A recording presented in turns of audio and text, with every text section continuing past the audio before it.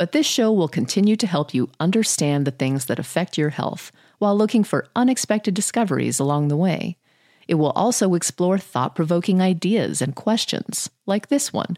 Many of us have those stubborn pounds that seem impossible to lose, no matter how good we eat or how hard we work out. My solution is PlushCare.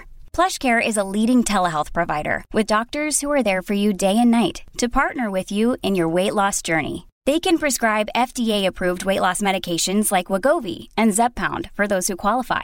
Plus, they accept most insurance plans. To get started, visit plushcare.com/weightloss. That's plushcare.com/weightloss. Mom deserves the best, and there's no better place to shop for Mother's Day than Whole Foods Market. They're your destination for unbeatable savings, from premium gifts to show-stopping flowers and irresistible desserts. Start by saving 33% with Prime on all body care and candles. Then get a 15-stem bunch of tulips for just $9.99 each with Prime. Round out Mom's menu with festive rosé, irresistible berry chantilly cake, and more special treats. Come celebrate Mother's Day at Whole Foods Market. This episode is brought to you by La Quinta by Wyndham.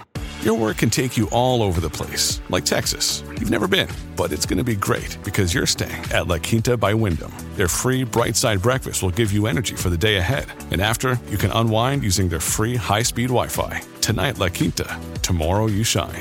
Book your stay today at lq.com. Your brain needs support, and new Ollie Brainy Chews are a delightful way to take care of your cognitive health. Made with scientifically backed ingredients like Thai ginger, L-theanine, and caffeine, Brainy Chews support healthy brain function and help you find your focus, stay chill, or get energized. Be kind to your mind and get these nootropic chews at ollie.com. That's OLLY.com. These statements have not been evaluated by the Food and Drug Administration. This product is not intended to diagnose, treat, cure, or prevent any disease. On polycystic ovarian syndrome, PCOS, and depression today. Much to my surprise, Dr. Yates just informed me we've never done one on that, which is amazing because we've done a lot of talk on PCOS and we see it a lot. It's a pretty common clinical picture that comes in here. We see a lot of thyroid that seems to coordinate with a lot of Hashimoto's types problems. So. And I'm not exactly sure where Dr. Gates is going with this because we just talked about it.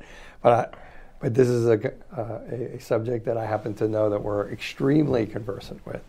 And so I'll be anxious to hear if he comes up with anything new today that I'm not aware of.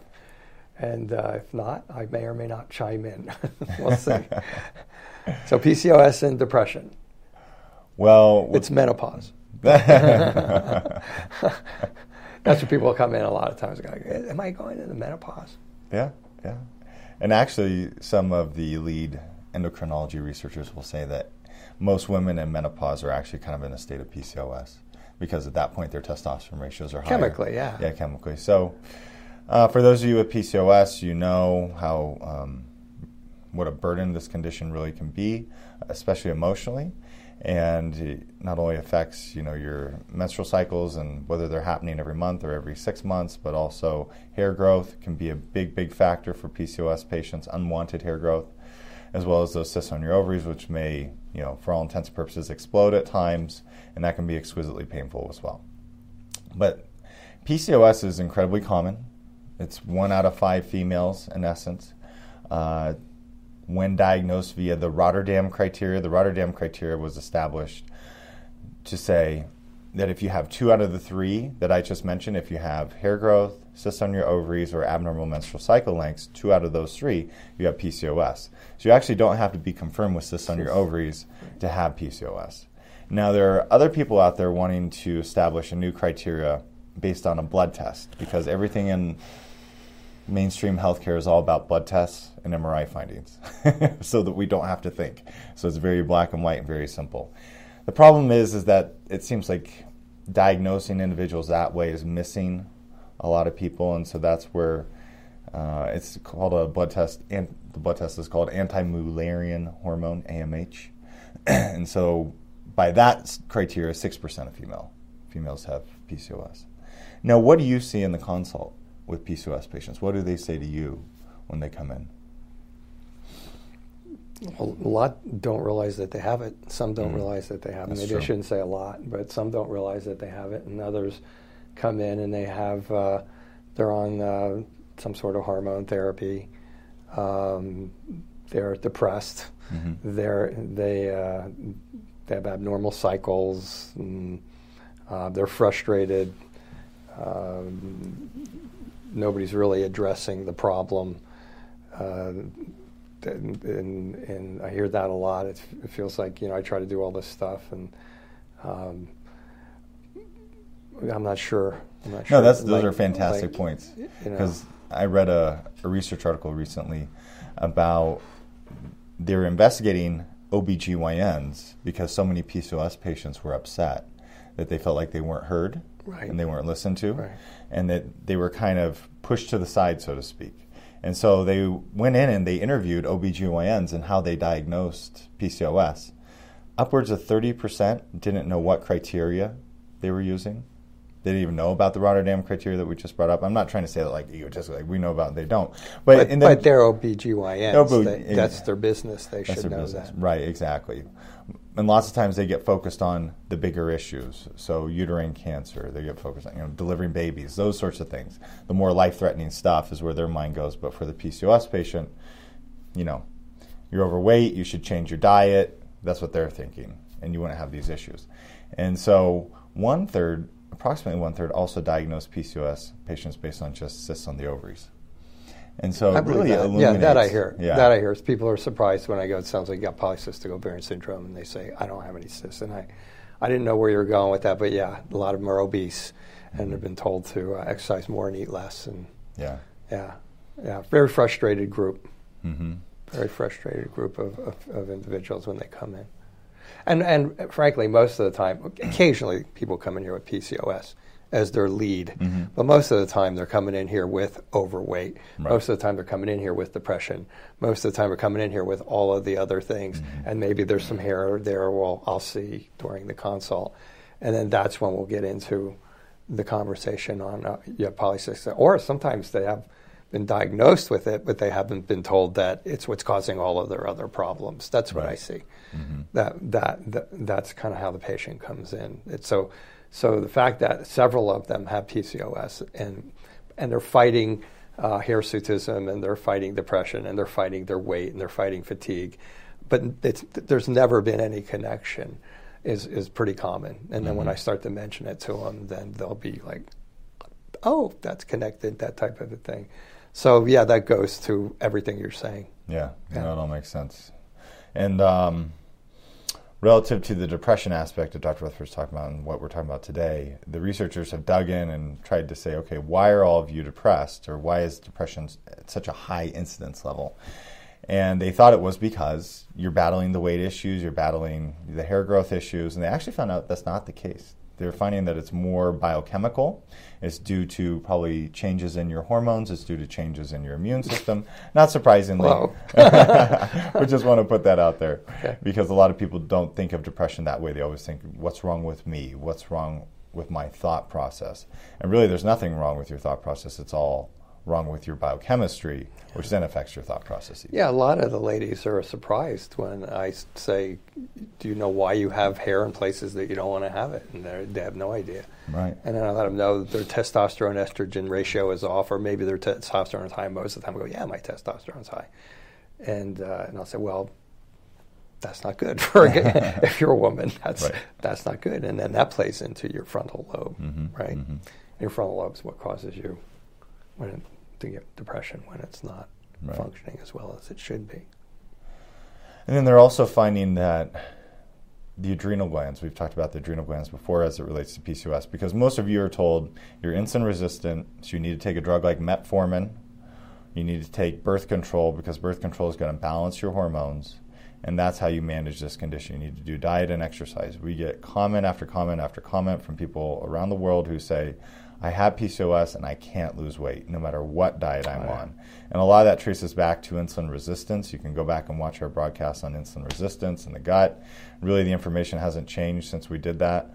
And that's a major reason why so many of you cannot lose weight, because you have bad bacteria that have a stronghold in your intestines that are creating inflammation and insulin resistance.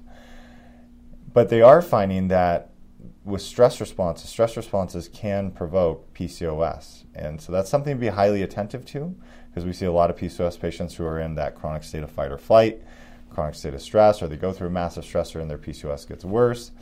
And that's because as your brain fires down to your adrenal glands, it seems that there's a proclivity for the adrenal glands of PCOS patients to make too much testosterone, because you also make testosterone from your adrenal glands, not just from your ovaries, basically, or estrogen converting. So that's kind of the data on that.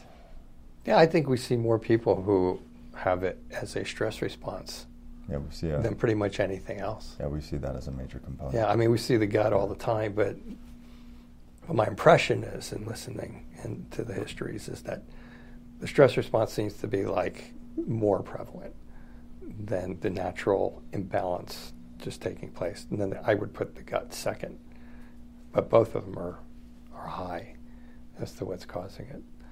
And then you have insulin resistance, you have high testosterone, hard to lose weight. If you're feeling almost impossible to lose weight, as a matter of fact.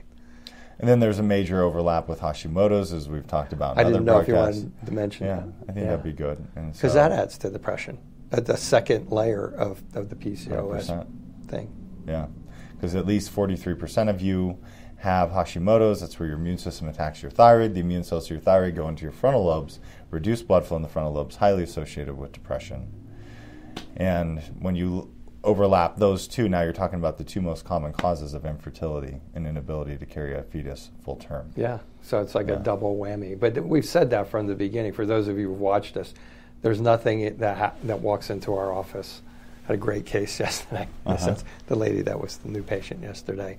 And she was cute in a sense that she was like, she had like 15 different or 20 different symptoms that she had listed. And she got it. It was like, she said, it's all connected. And that's the shining moment in our office when the patient realizes that now we've taken a giant step forward. And it's always multiple vicious cycles. So so it's gut. I mean, you can get insulin resistance from just eating like crap too. But it's mostly people who come here have already checked all that out. They've already done their exercise. They've already fixed their diet. They're already on the paleo diet. They're already on the autoimmune paleo diet. They're on some diet. Today it's the ketogenic diet, or whatever it is. We'll know. Just ask us, because we start seeing it. And and usually that's out of the way. So usually, I mean, to me, it's like stress seems to be number one. Gut and stress run like neck and neck, and then Hashimoto's is next. And then, if you really want to get technical, get into Hashimoto's and all of the connections there that can contribute. So it's like PCOS is like the first domino that goes, or maybe the second domino that goes in a line of dominoes that all create abnormal frontal lobe chemistry, and then you're depressed.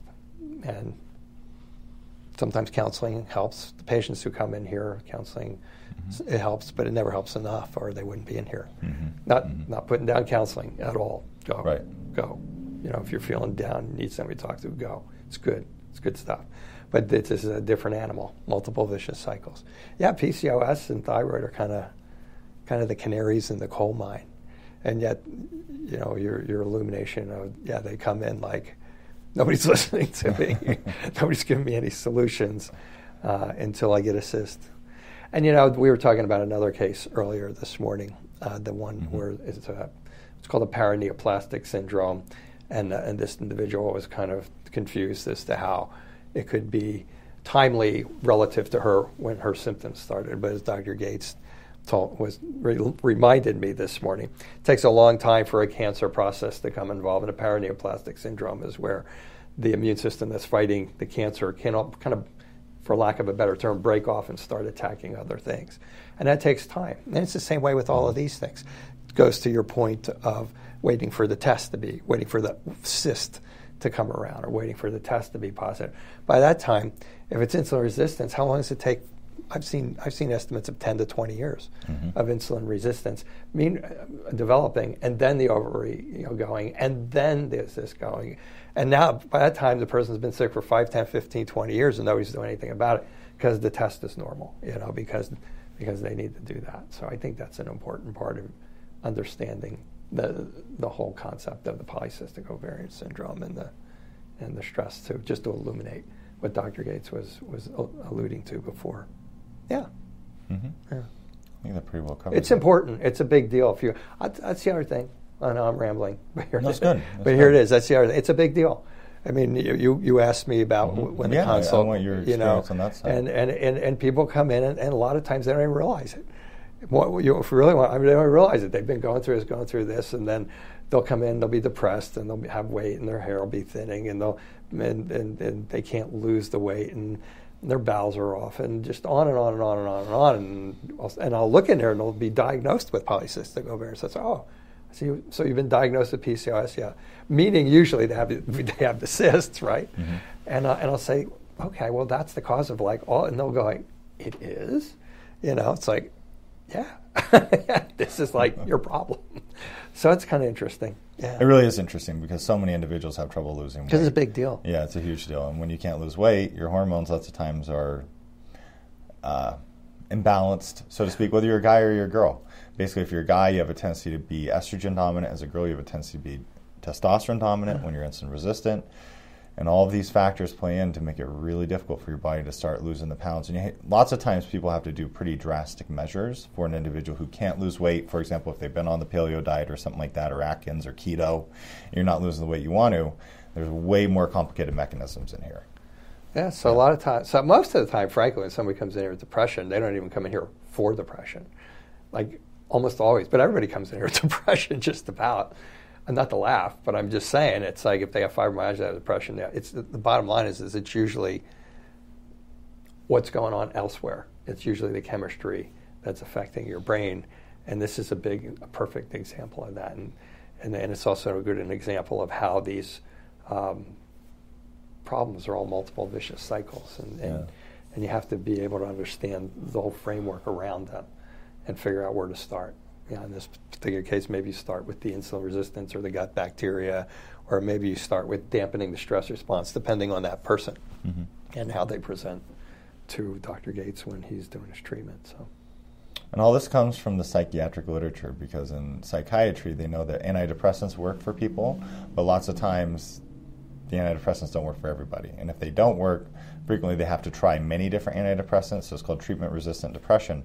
So they started delving into all the other mechanisms in the body that are screwing up the brain, from the gut bacteria to the obesity and the inflammatory chemicals and the hormone changes and B vitamins, all these different things.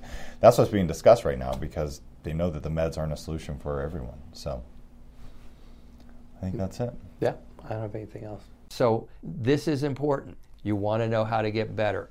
Now, there's going to be some nuggets in here that are going to help some of you. There's going to be some of you who are throwing spitballs at your screen going, wow, this guy's like an idiot. But I'm telling you, these are the basics of how to get better. And if you bypass these, plus the ones we're going to be talking about over the next week or two, you are going to have a hard time getting better at all. And if you get better, you're going to be the person who has to keep doing it over and over and over again, because there are things that are sabotaged. Wrap up this week's presentation, and I'm here to educate you. We're here to try to answer the questions that we've had over the last 6 or 7 years or 8 years or whatever it's been, and so please do that. So until next week. I hope you, if you're enjoying this, then please don't miss next week.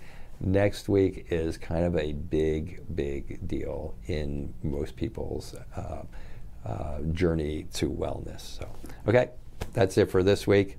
Thank you for watching again, and take care. This will conclude the episode. Thanks for tuning in. If you like what you hear, please leave a comment and subscribe. Thank you.